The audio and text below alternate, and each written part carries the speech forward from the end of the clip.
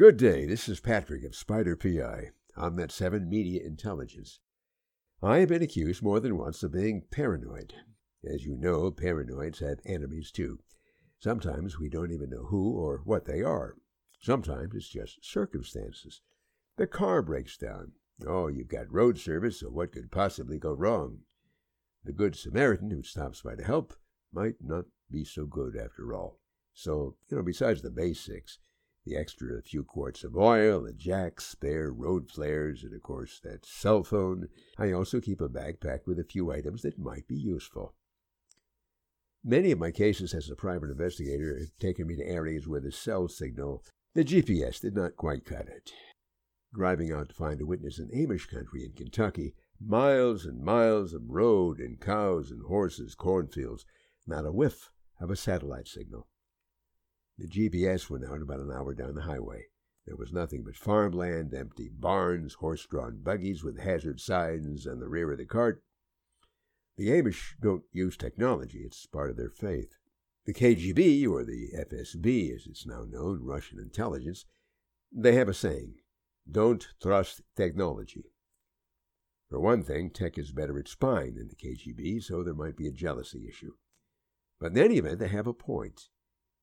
You're in the middle of your favorite movie, the best scene is coming up, then white letters on a black screen.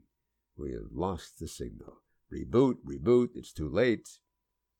Spies and PIs have the same issues, the same frustrations. Now, we're in the information business, and a lot of the information comes from photographs and video. So we're kind of like snipers. Not with bullets, but with bits and bytes and digits. It's the camera shot, not the rifle shot, that causes us to wait in boredom and discomfort for hours and hours until the target appears. Hours of boredom followed by seconds of raw panic. Split seconds to hit the money shot. Tech fails, all the preparation, all the patience, it was all a bust. Audio surveillance on a dangerous target. The transmitter goes down. There's nothing but static, background noise. An agent I worked with in the service in Europe arrived in Nashville. I turned on the TV screen years later, and my associate was on the local news. He was the new head of the DEA locally. So I called him. We got together. I brought him a book. He turned me on to some cool detective novels while we were serving together. Now, here we were together in Music City. He was the head of the DEA. I was a private investigator with some contacts. Music City, USA. 2 recording studios per block. So he asked me if I could hook him up with someone who could lift some voices from a drug house that he'd bugged. It worked. When it works, it's magic. It's always good to have a plan B. The plan B? A bag. A bag along in the car, just in case. Some ideas? One thing I'd like to carry is some quaintly concept they call maps. I carry several, actually. One is a map almanac, covers the entire United States, gives you kind of perspective, and the others would be specific to the region in which you're traveling. Most fueling stops have a well-stocked stash of maps, and the locals there can also be helpful in giving us some tips, at least point us in the right direction. Men are often accused of refusing to ask directions. Humbly bypassing the testosterone and admitting we're lost could save us a lot of time and panic as the fuel gauge slips toward empty and the little gas pump on the dash begins to blink, topping off the tank at every opportunity. Some common sense self-defense. Also in the bag, flashlights, batteries, overnight supplies, just in case. Spare underwear, fresh shirt, toiletry kit, toothbrush, toothpaste, any kind of medications you might need, cash. Digital is convenient, but you can run into binds in the boonies. That big city plastic just doesn't go around these parts. The thingamajigger ain't working right now. Cash. I carry a flashlight which has 4 major functions. Yeah, it's a great flashlight. But you click it twice, it's an emergency flash mode. There's also a blade on the thing, so you can cut through a seatbelt if you need to in case of an accident and you can't unlock the belt. It also has a hard edge on the handle that can be used to break a window or whoop somebody upside the head. In love, of course, and self-defense.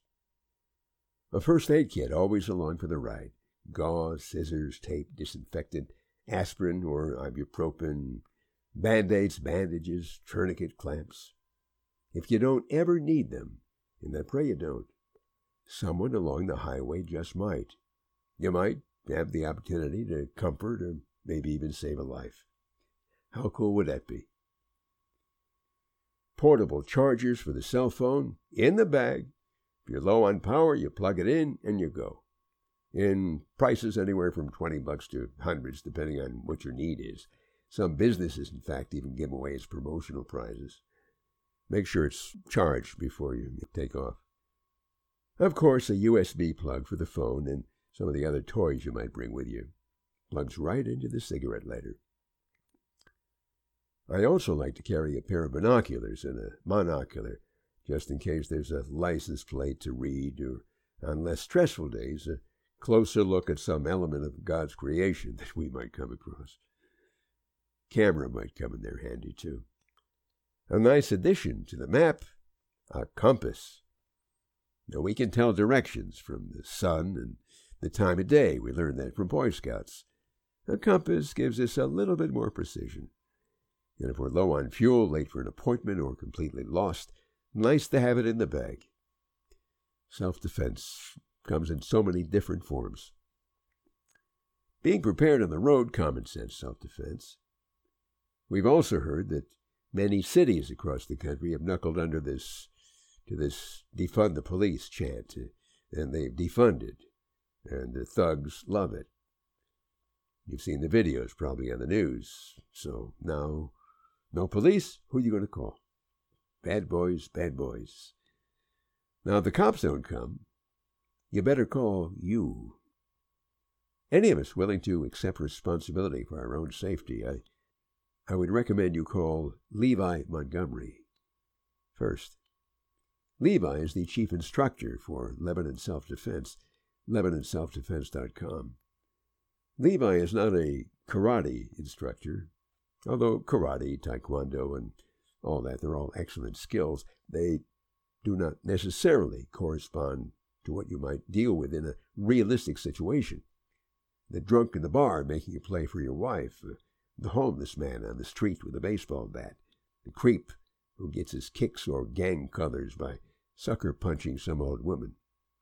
I've been training with Levi off and on for about 30 years now. His training has allowed me to avoid or control various precarious situations without violence. Levi has been an undercover operative, works with special forces throughout the world, trained in very special interest military groups across the country and the world. Over 30 years. Who are you going to call? If it's you're going to call Levi first. Levi Montgomery, LebanonSelfDefense.com, 615-828-5384. You're on a business trip. You take the wrong turn. You're on the way to a family reunion at Cousin Luigi's place. You've never been there before. The road is getting very lonely. Cell phone has gone black. You've got the bag. The bag is a backup. I'm That 7 Media Intelligence, brought to you by Lebanon Self-Defense, LebanonSelfDefense.com, and Levi Montgomery, and by Spider Investigations, Spider Eye, SPYDERPI.com, when you need to know. Free consultation, 615-482-2445. God bless. Keep you safe out there.